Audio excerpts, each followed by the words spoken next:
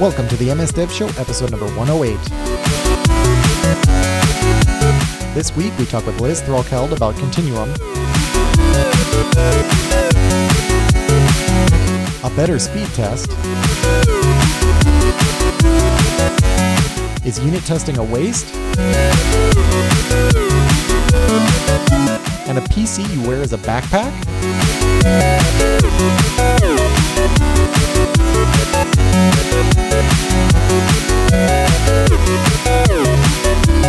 This episode of the MS Dev Show is brought to you by Infragistics, providing tools and solutions to accelerate design, development, insights, and collaboration for any organization.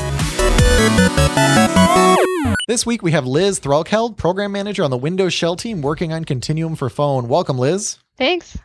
Happy to be here, guys. Yeah, so, before we get into Continuum, I did just want to mention, this was our highest voted, or most requested episode ever. So everybody wants to hear about Continuum. So we're super excited about talking about this. And as such, if there's a topic that you want to talk to, go to the website. We have a link to Trello where you can vote on the topics. Or if you want one added, just tweet at us or send us an email. We'll get it up there. Yeah, we'll talk about whatever people want us to talk about. So just let us know. So how's it going, Carl? It is going pretty good. And I'd just like to remind everybody who's could be in the area to go to that conference this summer. Go to thatconference.com to sign up, get a ticket, and it's a blast. We'll be there. Or at least I will. Jason in spirit. Probably just Carl. I might be there virtually. We'll figure it out. But we're looking to have tons of stuff to give away. So it's something exciting if you can make it. Awesome. So who's our Infragistics Ultimate Winner of the Week? The Infragistics Ultimate Winner this week came off of a YouTube comment from Taras Vlasov. He said, "Hello from Montreal. I really enjoyed the last episode with Matt Watson. Not every day one discovers such a useful tool as Prefix. I've been using it almost every day this past week, and I couldn't be more happier. Thank you guys, and keep up the good work." Awesome. I always really like it when people actually try out the things that we're doing on the show. So hopefully today people check out some Continuum stuff. But if you want to win the Infragistics Ultimate license like Taras did, you can email us at feedback@msdevshow.com. You can comment on Facebook, YouTube, or Stitcher. We really like those 5-star iTunes reviews. Yeah. Have you looked at the subscriber count lately? We have people have been listening very well. We have a lot of YouTube subscribers now. So thank you for everybody who did that. Really appreciate that. That helps boost those numbers out there. Okay. Well, let's get to the good stuff. Let's jump into the news here. So the first story, and I love this one. This is, I think, my favorite one of the week. So Netflix's speed test. So, probably everybody that listens to this show is familiar with like speedtest.net, or I think DSL Reports has a speed test as well. And there's some other ones, but those are the big popular ones. The problem is, since everybody uses speed test, if you're on like Comcast or whatever, insert crummy provider here, what they end up doing is they end up, shaping their traffic to make those numbers look good. So basically they're like, oh, this person's running a speed test. Let's give that priority and make it look like they have a super, super fast connection. But then you go to watch Netflix or YouTube or something like that, and it ends up throttling you and it looks terrible. So Netflix, I believe, has completely solved this problem with the Netflix speed test. So it's just, you go to fast.com and it basically streams their content in the background, from their servers, and it tests the speed of that. So when you actually run this speed test, the only way for Comcast or one of these other providers or Charter to actually fake this test would be to actually improve your Netflix experience. Well, not necessarily. They can see that what URL it's originating from and do some stuff to game that system. But still, yeah, they're pretty evil. But still, even without that, what I like about this is it makes it dead simple for somebody to do one of these tests. If you go to speedtest.net, you got to click on a button. And if you're trying to get a non-technical person to do that, there's a lot of stuff flashing on those pages. This starts right away as you go to it, and the numbers move from gray to black when it's done. So it's super simple to have somebody do, and, makes your troubleshooting process with them a lot simpler. Right. So this is my new speed test. for most users. I don't think it tests upload, but it tests your download speed. So like I said, I think it's going to make it much harder for these companies to cheat on the test finally. So now we just need YouTube to step up its game and do something similar as well, and then incorporate it all into one page, and I think we'll be all set.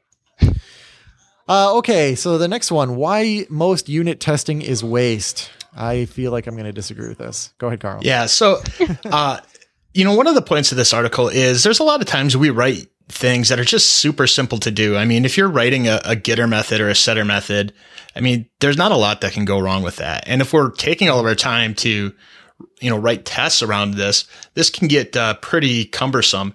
And a lot of times, we make up a lot of architecture just for the sake of being able to write a test around it. Mm-hmm. And what this person is saying, unit testing isn't useless, but we need to make sure that we're testing the right things. And and I know that you're a huge proponent of testing as much as possible all the time. Well, I mean, I don't know about the as much as possible. And now that I look at it, honestly, like the words being used by this guy, it says why most unit testing is waste. Okay, so I can understand that. So I kind of get where he's coming from. Like unit testing for unit testing's sake is kind of silly. But we had this would have been our episode from that conference last year. We had Uncle Bob Martin on the show. Like kind of the father of unit testing, or at least the adoptive father. And what I always say is, whenever I've used this as a tool whenever I'm trying to tackle a problem that is actually more complex than what I can figure out. I've used this as a tool in many cases to actually make it so I could solve that problem. So I actually at one point was writing software for doing airline crew scheduling. And it was basically for like different appointment types. And it was like a calendaring thing, which I hope that if I had to write it today, like I could find some library that would handle most of this for me. But when I was writing that application, like solving these really weird problems with appointments, it was just way too complex for, to fit into my puny little brain. And I was actually able to write unit tests that were, basically the requirements for the project. And then as I went on, I should have closed my blinds. Somebody looking at my window. So lesson learned. So as I was, as I built up this list of requirements, and then as I was writing my code, I knew I was always taking steps forward, never a step back. Whereas normally when I'm writing code without these crutches, without unit tests, what ends up happening is I add some code and guess what? It broke 5 other things, but I'm only trying out that thing in there. And as I move forward, my software just sucks. So that's why I'm such a huge fan of unit testing, because I think it actually makes things simpler. And I've actually mentored people on this. I've sat down with them and they said, no, this is going to take extra time. And I've sat with them and actually helped them write the test first. And then they understood it. This is one of those things, it's just really hard to go out there and just start writing unit tests. Like you're going to have a bad time. Yeah. But I think what you're saying though, really kind of got to the spot where he said, there are definitely spots where you do need to unit test. Like you said, if it's complex, if it's core to your business, if you're going to stop making money, if this fails, you should test that. Yeah. But I think it just requires practice to know where those investments make sense, just like anything else. I mean, where do you actually spend your time? And yes, if you're spending all of your time writing tests on code that is really never going to fail, then that's pretty silly. Yeah. For example, I remember writing, a repository layer where one of the entire layers was just mapping one object to another object. And really the tests were, did I call this method underneath? And did it convert it to the other object? It was just a lot of copy and pasting, and really nothing ever went wrong with it. So it's one of those things. It's like you said, learning, some of it's experiential, learning what not to test. But, I think we have to have up front, in our minds that it's okay not to test everything. No, that's a great test though, Carl. The one that you mentioned is amazing, right? Because the code to test ratio is just going to be high, right? Mm-hmm. So you might have 100 lines of code that are mapping properties, which hopefully you're using some kind of library. But let's take the case where you literally just wrote out every single line of code for every single property. And then in your unit tests, you just check like, hey, are these two things equal, as far property wise? Which that I would probably just have a loop in and it checks those objects. like, end of story. And then if you go back and you put in some kind of auto mapper or something like that, then your unit test is going to catch any possible errors. So I think that's an awesome use of a unit test. So anyway, Liz, I don't know. Are you a unit tester? I only unit test when necessary. I'm really usually pretty lazy about it. I was going to say, am I calling you out? You're calling me out as a bad unit tester here, largely because I'm a program manager, so I have to pretend like my code quality matters only when it really matters. Yeah. Well, I feel like unit testing, is it dying? I don't know. Like, I feel like it is too, because it's just, it's like a discipline it's been really difficult to keep up with the times as everything else in the world changes. Like sometimes you do have to like really bend over backwards to make this stuff work. And then you just keep asking yourself, is it worth it? Yeah, I've been seeing, at least among, my friends and my other developers that I know, people are just kind of throwing it at users and say, hey, you guys find the bugs for me. I don't need to unit test this. Yeah, we had James Whitaker on the podcast, and that was like his whole thing, right? And a lot of people have that attitude in a lot of different services. I mean, I got to imagine like Facebook, they're probably not testing anything. They roll it out. It goes out to like 0.0001% of their user base. Exactly. People run into those bugs and then they, roll it back and it goes back to the, basically, for unit testing, right? We go to like a code snippet and we say, run this test, and Facebook, they probably have it like so refined that they probably, instead of like running it locally, it does just deploy that code snippet. Exactly. To production. Exactly. I'm sure it does. And then so it's like a human red-green indicator. Okay, so we probably beat that to death. Microsoft removes 260 character limit for NTFS path in new Windows 10 Insider preview. So what's the deal here, Carl? Am I going to not have issues now with my node modules folder? So essentially, yes, but you still have to kind of change your local or group policy to do it at this point. So it's not there out of the box, but yes, you can make a change and you won't run out of character limits. So I think this is something, it's kind of a small thing to talk about, but I think it has a huge impact on developers. So why is it hidden behind group policy? Why? I don't know. I'm asking the one person on the call that doesn't work at Microsoft. Well, you see, there was a long discussion, Jason. No. Yeah, we're listening to Carl's feedback, and that's why we changed it. No, I have no idea. I wonder if there's any kind of unintended side effects. Yeah, I think that's a great reason why it's in the preview and behind that. So if there is an issue, you've obviously opted into it, and then you know how to opt out. This is just like the Facebook testing we're talking about. So the people who opt in are basically testing it. No, honestly I have like no inside idea. I wonder if it is sort of in beta at this point, and ultimately it won't be hidden behind group policy. But again, I have no clue. So I should try this and see, because I there's nothing more annoying than trying to delete a folder and it goes, oh, the path is too long, because of your node modules folder. But anyway, I digress. Let's see here. Oh, I got a kick out of this. The backpack PC.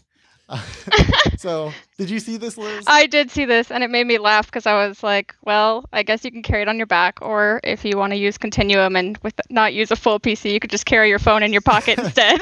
Yeah, I didn't even think of this. This is a good contrast. So this is what you're up against, Liz. Yeah, so, it's a pretty rough competition. If you want the full power of a PC, then you really should get a backpack PC.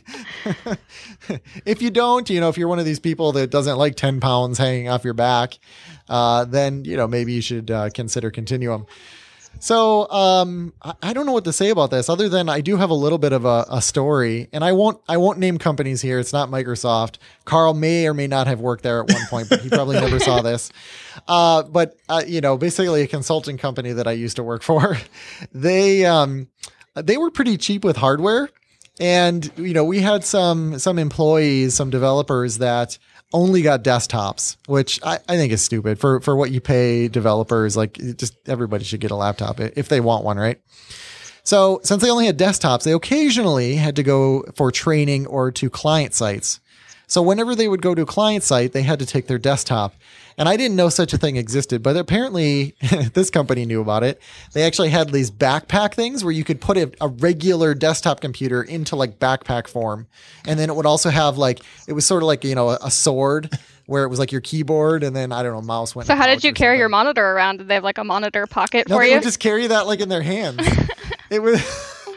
It was unbelievable. So it's like you have your entire setup, and I don't know, like the increase in back insurance. There's no way that the ROI was good on this thing. I don't get it at all. So I don't know. This whole idea seems crazy, but anyway, the idea is for VR headsets. But then people brought up a good point: is that you have to plug it in, right? It doesn't have a battery, does it, Carl? I don't think it does. So maybe they'll make like battery leggings or something, you know, kind of like those scuba weights, but they'll go around your legs. So I don't know. I guess, you know, every product somebody's got to make. So that's what's going on here. Let's see here. Google Home. So this was something Google announced. How closely did you follow this, Carl? So, you know, I didn't listen to the announcements as they came out, but I did kind of follow this a little bit closely because Alexa is pretty interesting. And this is a competitor to that. And, you know, I like the voice-based assistants, and I'd really like to get one. This does sound like it does a lot of cool things, but I still can't get over the kind of Google creep factor.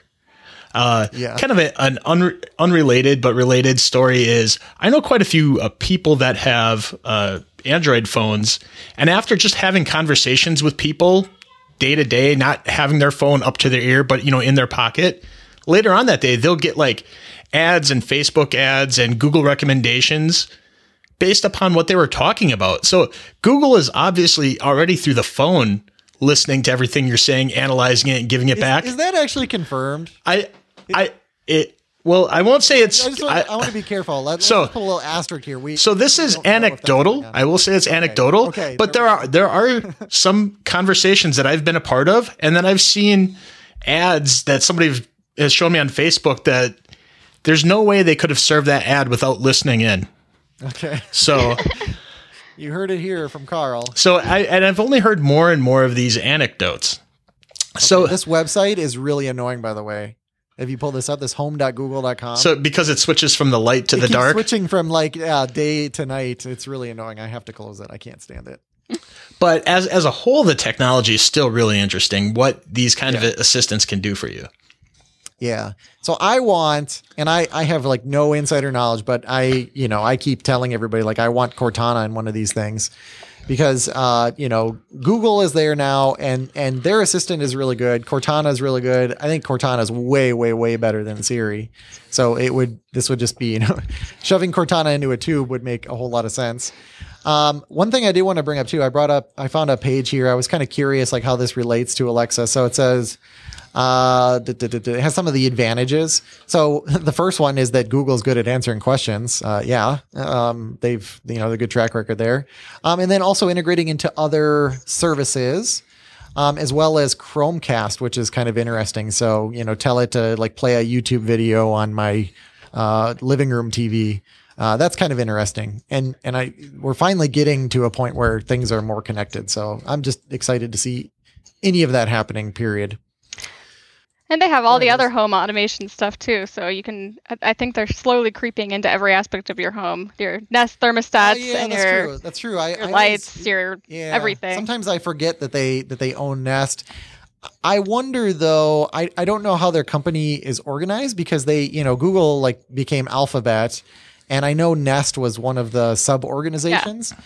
So I wonder what happens within the walls of Google. Like since those are, I don't know if this device is a separate organization and then, are they required to use each other? Cause I know like back, years ago when I worked at GE, GE's really a company of companies and there was like no requirement and there was no incentive for GE to use GE stuff. Huh. So you would commonly see, which is totally different at Microsoft. Like, we try, it's like, hey, it definitely evaluate everything. And if something else is better, like use it, but please like at least evaluate the Microsoft stuff. So one thing that I do know that happens with this home is they are implementing Nest's open thread, technology. Yeah. So there is a little bit in there, even if it's not a full integration, there is at least that communication layer there. Yeah, I expect the integration. I'm just wondering, like, if those people if they're in the same meetings, you know what I mean? Right. Like, how do we make the whole big picture? So it's just, I have no idea. Anyway, enough speculation. Learning to play Mario, an exercise of neural programming. So I threw this one in last minute, so I know you didn't have a chance to watch this, Jason. But what this guy shows is everybody's familiar with Mario, the original one. And he has like the game, like right? the game, yes, Yeah. from Nintendo back in the day. Yeah. And he creates a program that through neural programming techniques learns to play the game. And he actually shows through the video, not the code or anything, but he shows like how it plays the game, how it learns. He even has a little visualization and explains what that visualization is of how the program decides to hit a button and when, and kind of shows that it is a learning process. A lot of times you're like, how can a computer learn? This is just a short 6-minute video. Well, you might not learn like the details of how to program this. You'll at least understand the concepts on a way deeper level. So if this is something you've been interested in learning, it's a nice short video with a topic that we can all relate to on neural programming. Does he throw like new levels at it then? No, he doesn't show new levels, but what he shows is like how you essentially, because it's not learning like that level, right? it is learning the level and in the process on how to play. Cool. So at the beginning, it doesn't even know what the buttons do. It just knows that you have left, right, up, down, A, and B. Which is cool. But what I'm wondering is like, if I throw a new level at it, is it going to like recognize those elements and then play that level well, or is it going to be like, whoa, the game totally changed on me? I want to believe. I think that you could take the endpoint. I want to believe he did it the right way. So I'm qualifying like before, That's Carl's quote of the day. Yes, I want to believe that you could take that last generation that you've trained up and use that as the first input for that new level. Okay, I want to believe too, Carl. Okay, well, that's enough of the news. Let's get in. Let's talk to Liz because we got such cool stuff here. And I think we have some interesting questions. In fact, some of the questions I didn't even know that they were good questions until Carl came up with them. Good job, Carl. Yeah. So for the few people that actually don't know what Continuum is, can you tell us what it is? Sure thing. Yeah. So Continuum essentially gives you a PC in your pocket.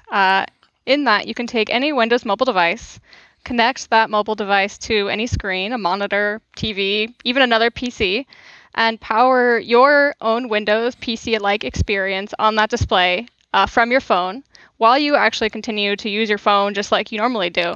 Mm-hmm. So essentially, you're getting two devices in one, and those devices are really optimized for the screen that they're running on. Okay. Yeah, so I can, which is really cool. I've heard of, this popped in my head, but I've heard like people that they get done browsing like Reddit on their computer and then they go to their phone and do the same thing. So Exactly. you could continue to do that. Yeah, the more awkward part's when you're browsing Reddit on your phone and then you get to work and try and be productive and your Reddit browser shows up on the big screen. Oh, interesting. But yeah, so basically, yeah, being able to, my email signature off my phone is sent from my pocket supercomputer. So I'm basically using my pocket supercomputer as a supercomputer that's not in my pocket anymore. There you go. Yeah. Very cool. So do all apps, because these are phone apps that we're putting elsewhere, or even actually, it's not even limited to the phone, is it? So today, we support universal Windows platform apps on the connected display. So basically any app that developers have written for Windows 10 that runs on Windows Mobile should work on that display. I do nuance that they have to work on Windows Mobile because some developers have submitted universal apps that only run on the desktop. And we don't have access to those. Yeah. I was going to ask you about that. So my phone app can't just say like, please connect me to Continuum. Or could it do that? Technically, it depends on the app. So the Continuum is really like a system level projection mode.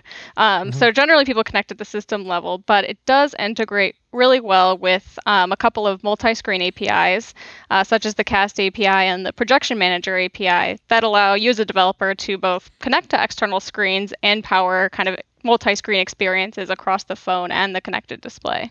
Okay, so I could do that. So it's literally just, I couldn't set the flag in the AppX package to say this is only desktop. Then it won't work on there. you would have to you'd have to package the app and for only the desktop, basically before you send it to the store. Infragistics Ultimate UX and UI tools and enterprise mobility solutions, SharePlus and ReportPlus, enable high-performance apps on any device, faster data insights, simplified collaboration, and market-leading security, all backed by comprehensive support. With Infragistics Ultimate UX and UI Development Toolkit, you can ensure mission-critical applications delivering a superior user experience on the desktop, web, and native device environments for iOS and Android. With the latest BI tools, wow your users with dashboards providing the data insights that they need when and where they need it, all at a low total cost of ownership. Try it today. Download a free trial at Infragistics.com and follow them for the latest updates in UX and UI development, reporting, and collaboration at Infragistics on Twitter. And remember, each week, if we pick your comment on the show, you will get a free copy of Infragistics Ultimate UX and UI toolset. So to get back to my original question, so I have a UWP app. So if I don't do anything else, it'll still show up in Continuum, correct? Right. So by default, if you have a UWP app that runs on Windows Mobile, it will show up in Continuum and be accessible to users.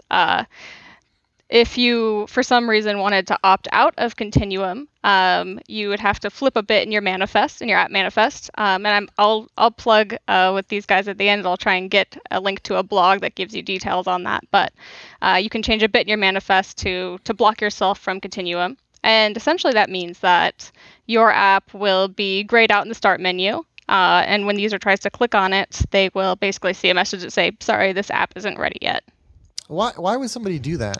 The main reason people are doing it is, well, we've seen two reasons. The first is they have developed their app for phone, and they didn't ever expect it to run on a connected display. So whenever they put it up there, it doesn't look the way they want it to look or work the way they want it to work.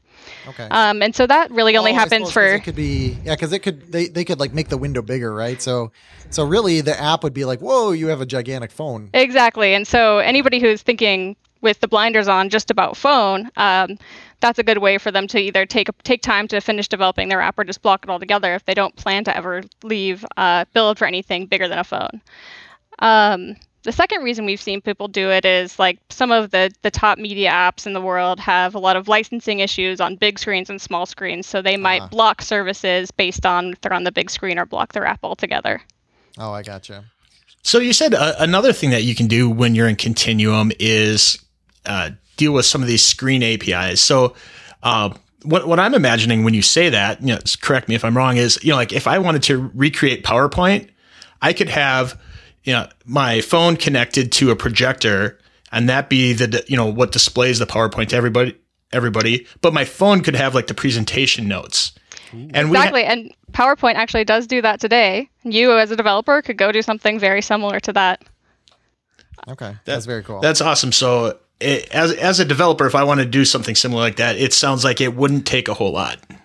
Right. So the Projection Manager API, which essentially allows you as a developer to create two independent views that run on each screen, one on the phone, one on the connected display. You can customize those any way you want. And the Projection Manager API is a universal API. So anything you do with this API on the desktop or on the phone will automatically accrue to either platform.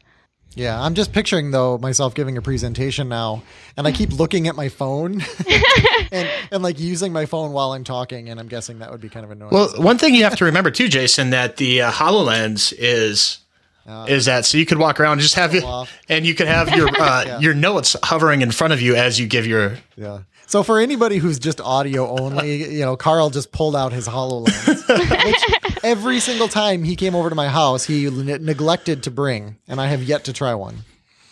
Yeah. Yeah. You just got to move back from Redmond now, Jason. I'm not bitter. Well, next time you come out here, you need to bring it. So I could probably try that. Okay. I wonder what that'll look like on an X-ray. So the usual I have this slide deck, and one of the things that I show is the Continuum slide, or the picture of Continuum. It shows a phone and it shows a screen, and then there's this box there, and it shows all these wires. And actually, the last time I did this, it was the funniest reaction because it was some executives, that are just not quite as technical, and they were like, "Is that the computer?" You know what? We get that question all the time. Okay. Yeah. Okay. So it took a while. I'm just like, no, that's like how you hook the phone up, and they're like, we don't get it, and it took a while. So I guess the picture I have is like, do you actually need that box? No, you need some sort of box, but not that specific box. So there's kind of three main ways you can connect to a second screen from your mobile device. The first is through that box, and the one that we usually talk about is the Microsoft Display Adapter, and that essentially works just like any other laptop dock works. You just plug kind of a USB Type-C cord from your phone into the dock, and then plug the dock into a TV or a monitor via HDMI or DVI, and that just sends the video to that screen. It's just kind of a pass-through box. The other benefit of that box is that there's USB ports on it, so you can do things like connect a keyboard and mouse, external storage, other peripherals like speakers, etc. So that the benefit of that box is that because it's wired, charges your phone, and it is more performant. Oh, there you go. I was like, why is Carl flipping? I should have brought all my toys. I didn't realize we were doing video. I would have held a bunch of stuff up.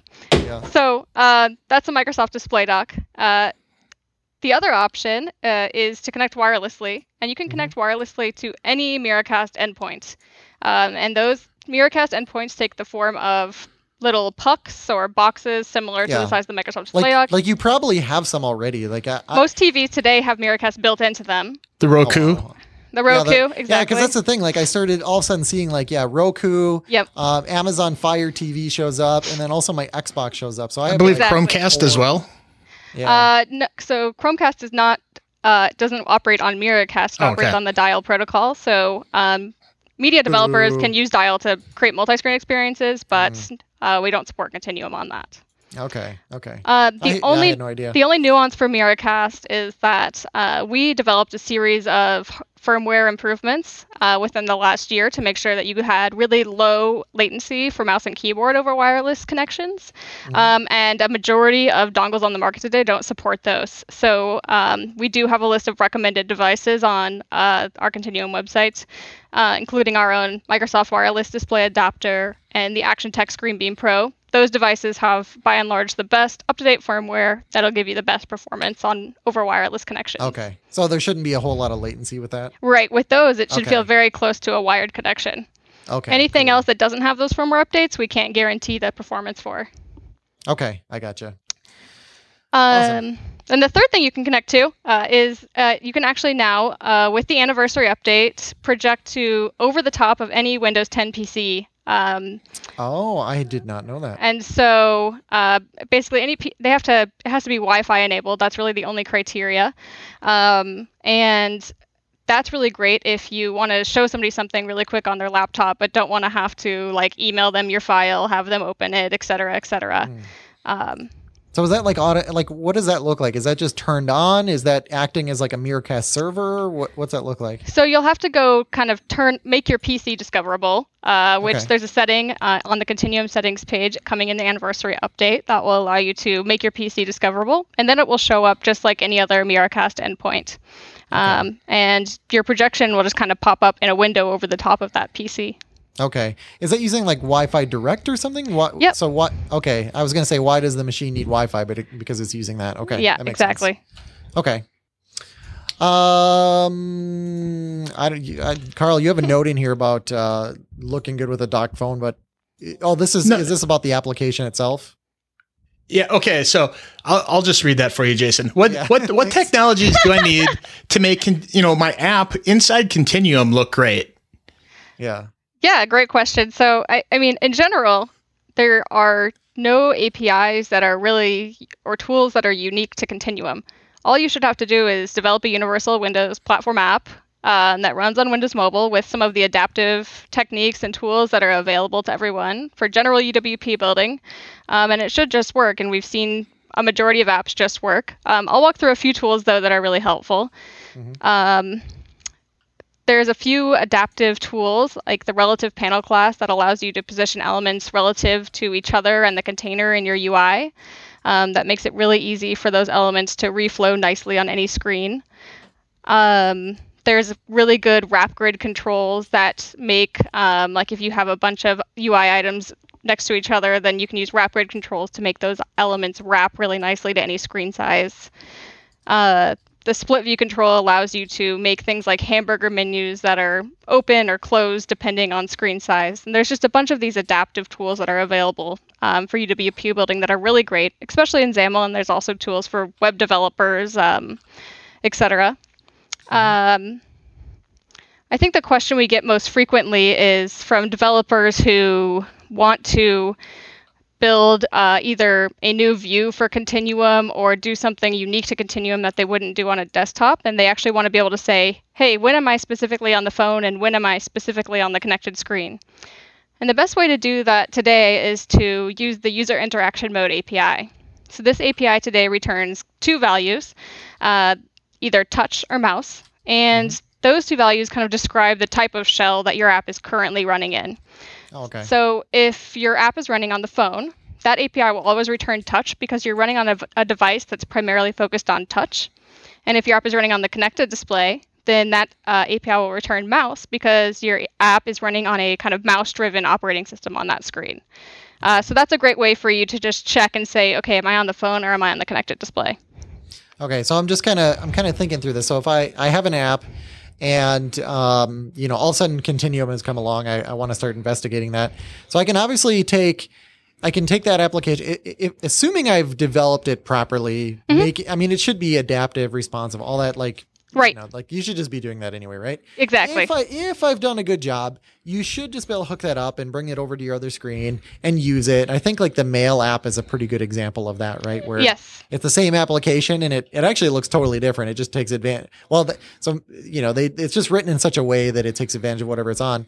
And then you also said the other thing that you can do is you can actually do stuff on both screens, right? Right. So I can, does the Mail app do that, or is it just run on one or the other, or does it have some? The Mail app doesn't. Okay, but like you said, PowerPoint. PowerPoint does. Okay. Yeah, PowerPoint has the projection thing. So it sounds like I have all the options in the world available to me. I mean, it sounds yes. like you can do whatever the heck you want. Okay. You really can do whatever you want, either on one screen or both screens.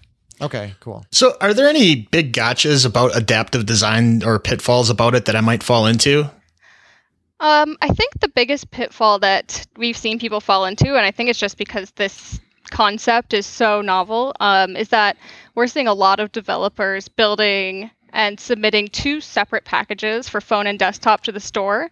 And on Continuum, because we are just an extension of Windows Mobile, we don't get any of the benefits of the desktop app package that has been submitted to the store separately. We actually just really see the phone package. And so I would say that anything that you do for the desktop OS, I would just make sure you include that in a mobile package as well if you do choose to have two separate packages. Because otherwise, users will just see kind of a blown-up version of your phone app on the connected display. And if you've already done the work to make your desktop app look great, then why not just put it in your phone package, or even go as far to build one package for the universal device family. Okay. So what are some really great examples of Continuum apps? I mean, to me, what always comes to mind, the Mail app is obviously one of them because it's the same thing, but I used to think of those as two different apps, and now I think of it as the same. Sounds like, PowerPoint has also embraced this. Any other really good examples? Yeah, I mean, the whole Office suite is really great. They did work to make sure that you had a really good mouse-driven productivity experience. And the Edge app is also great for browsing the web. Even though you're running on a mobile device, they've done work to make sure that you get desktop websites and all the desktop functionality that you would expect on a PC. That's a good point. A couple of third-party apps that are really fun are really nice. Dropbox developed a great universal app, works great with a mouse and keyboard on Continuum. There's an app called Yoga Studio that built some really wonderful multi-screen experiences with your yoga routines that integrates nicely with Outlook Calendar. Hulu has a great universal app that looks and works perfectly on Continuum. There's a bunch. What about like Netflix? Have they done anything? Because I could see those apps. I keep thinking of the hotel room scenario. Yeah, so Netflix actually has not launched their universal app on mobile yet. Hulu has. I know also some Sohu Video is kind of a very popular media app in China, and they have a universal app, and all of those we're starting to see more and more of those work out, and the hotel scenario is definitely real. I have been traveling quite a bit, and I try and bring like only my phone with me when I'm feeling really bold. Yeah. Yeah, it seems like a duty that you'd have, right? It is a duty I've had, but I've actually found it remarkable how many I've been to 5 different hotels in the last 3 months, 2 or 3 months, and every hotel I've been able to just walk in, plug an HDMI Miracast dongle into the TV, and use that TV just like a PC. And every one of them. It's totally awesome. Well, that's the point in which you find out like how much money they've spent on their TV. Yeah, exactly. You're always really disappointed when they don't have one with an HDMI port. Well, actually, so I guess my experience, because I've checked that a lot, and I actually keep like a really long HDMI cable in my bag. Yeah. And what I found is it's like pretty universal at like, your most like business class hotels. Yes. Like they have HDMI in, but the quality of the screens is just like across the board. I mean, it looks okay for like TV, and then you plug in and I don't think I'm running into many like 720p, but even if it's 1080, like they're just garbage. I mean, the hotels, they got to buy 500 screens, right? So they're going to buy the crappiest ones they can buy. They can. And it's a little unfortunate. So I actually hope that Continuum will also incentivize hotels to have better TVs. Yeah, I hope so too. Because I think more people will use them as screens. I just think it's a good idea. And it's just so much more convenient, even if I just want to watch Netflix. More convenient to pull out my phone to do that rather than having to pull out my laptop, connect it, and all that. And then maybe we'll start to see Miracast too in some of the higher end hotels. That'd be great too. Yeah, I mean, it's becoming very prominent in new TVs that are coming out. So I imagine as TV upgrades start happening in a lot of hotels, it will become much more common. Yeah. I think the only thing that we need as ourselves being developers is we need like Visual Studio Code as a UWP app. Yeah. So there's one way you can get Visual Studio today. If it's kind of techie and enterprisey, but we do have a universal remote desktop application. And so with that, you can actually remote into a PC or use services like Azure Remote App to access apps stored in the cloud by your business or yourself. And access those and use those on the go. So I can actually pull up Visual Studio either through my PC or Azure Remote App via Continuum and write and edit code in it. The only issue is dealing with some of like the emulators, and you can actually obviously deploy to a phone from a VM, but whatever.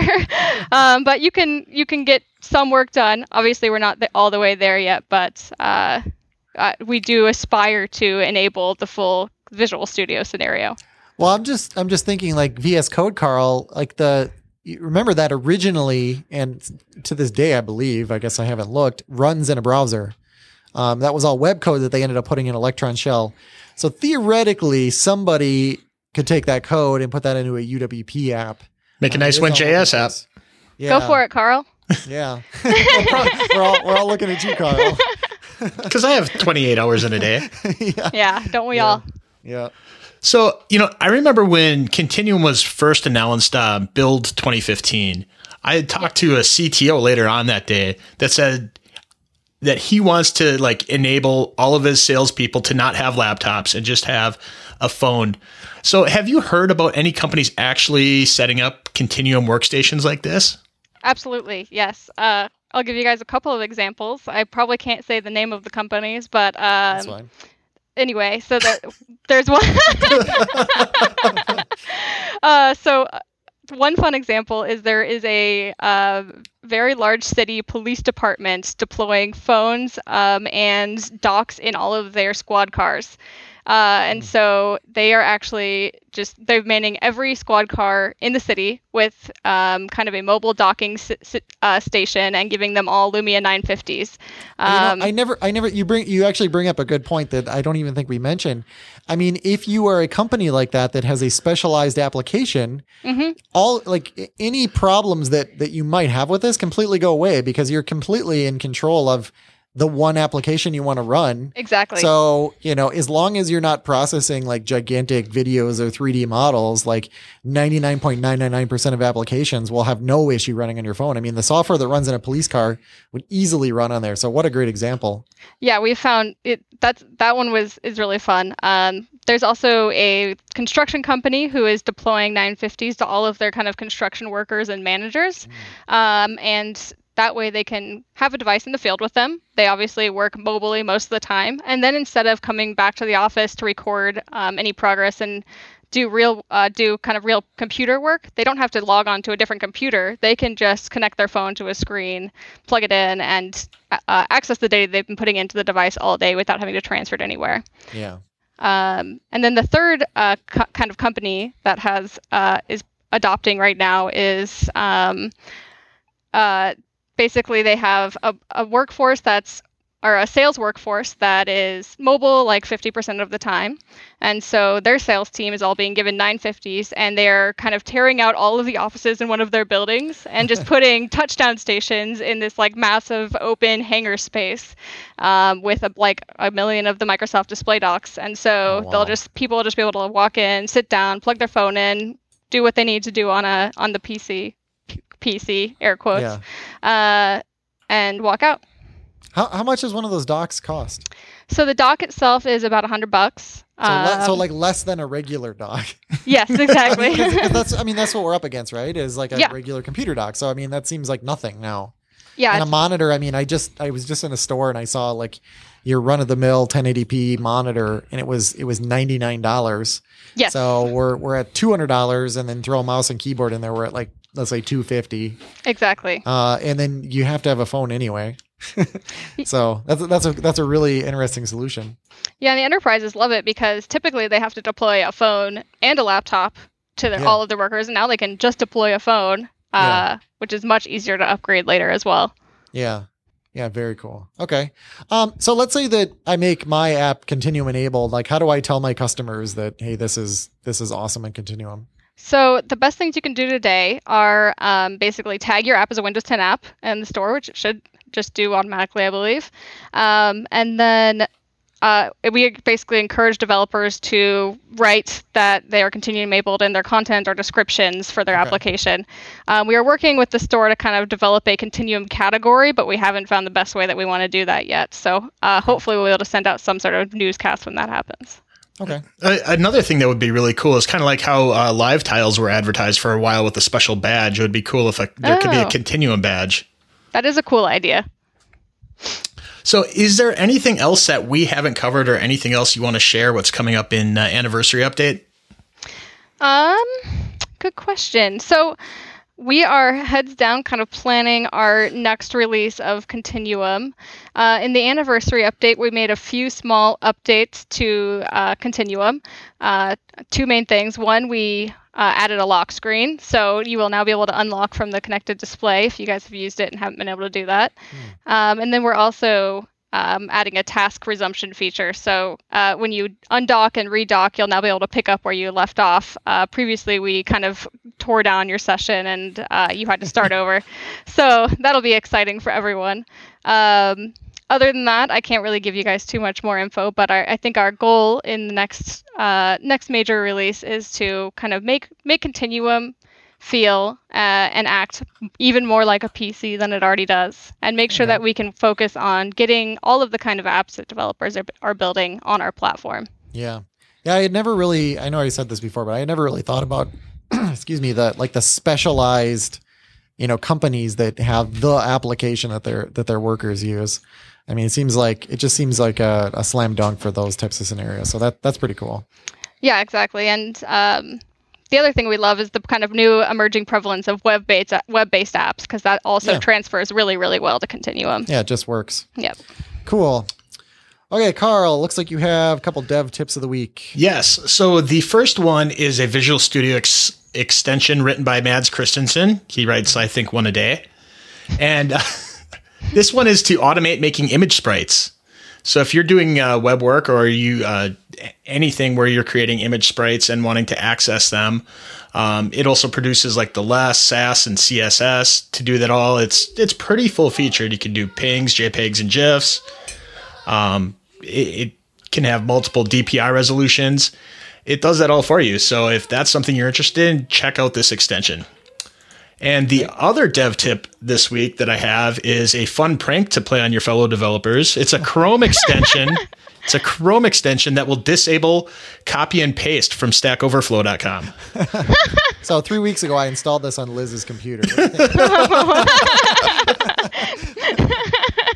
Sorry about that. Sad. Wondering what was going on over here. Oh my God, that would.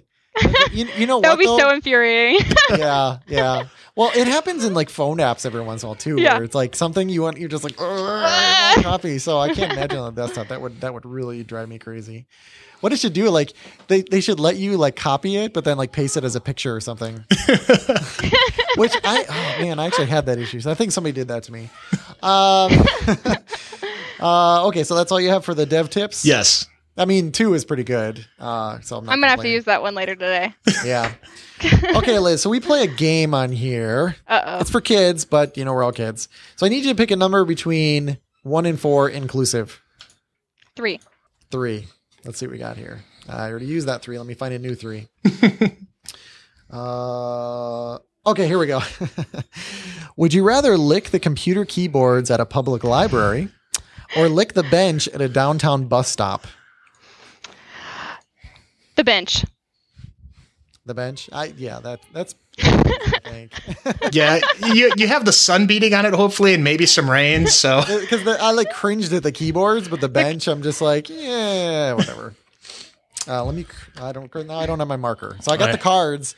You got a dry erase marker behind you, Jason. The marker is inserted. Yeah. Well, I don't know if that's. I'll cross it off here in a minute. Okay, Carl, pick a number. I'll take number 2. Number 2. This one has a number 2. Oh my God. Would you rather bang your funny bone 5 times in a row until it's not funny anymore? However that works. Or listen to somebody scrape their nails down a chalkboard for 20 minutes. I don't mind the chalkboard nails. So I would rather do that than inflict pain upon myself. I'm sweating just thinking about the chalkboard. Yeah. But the funny, like, ow. Yeah. Okay. That's a lot. Tough questions. Yeah. Well, that's the whole point. We're asking the questions on the MSDev show. The ones that really matter. Okay, Liz. So where can people find you if they want to learn more from you and more about this topic? So you guys can find me on Twitter. My handle is @Liz_Threlkeld. Hopefully my name will be somewhere on there and somewhere on this cast. You can find me on LinkedIn. Those probably are the 2 best avenues. I don't know if you guys give out email addresses, but you can have that too if you want it. No, that's not. People can reach out through Twitter. Good, let's give you a little bit of a shield there. And Carl, where can people find you? You can find me on Twitter @CarlSchweitzer. And you can find me at ytechie.com or on Twitter at twitter.com/ytechie. So Liz, thank you so much for coming on here and talking to us about Continuum. It was super enlightening. I really appreciate it. Good. Thank you guys.